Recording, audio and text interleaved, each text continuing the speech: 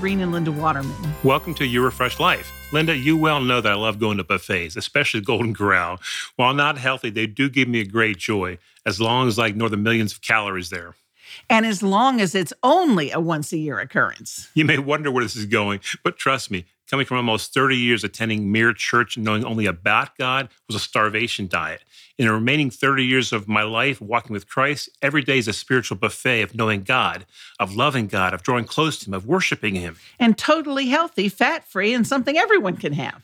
Our theme verse for our ministry covers this. Jesus said in John 10:10, I came that they may have and enjoy life and have it in abundance to the full, till it overflows. Life in Christ is not a starvation diet. It is not something to simply nibble at.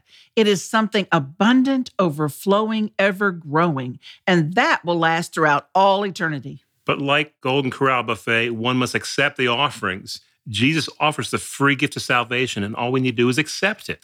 And without having to make a payment, because God has paid your check with His Son's death and resurrection.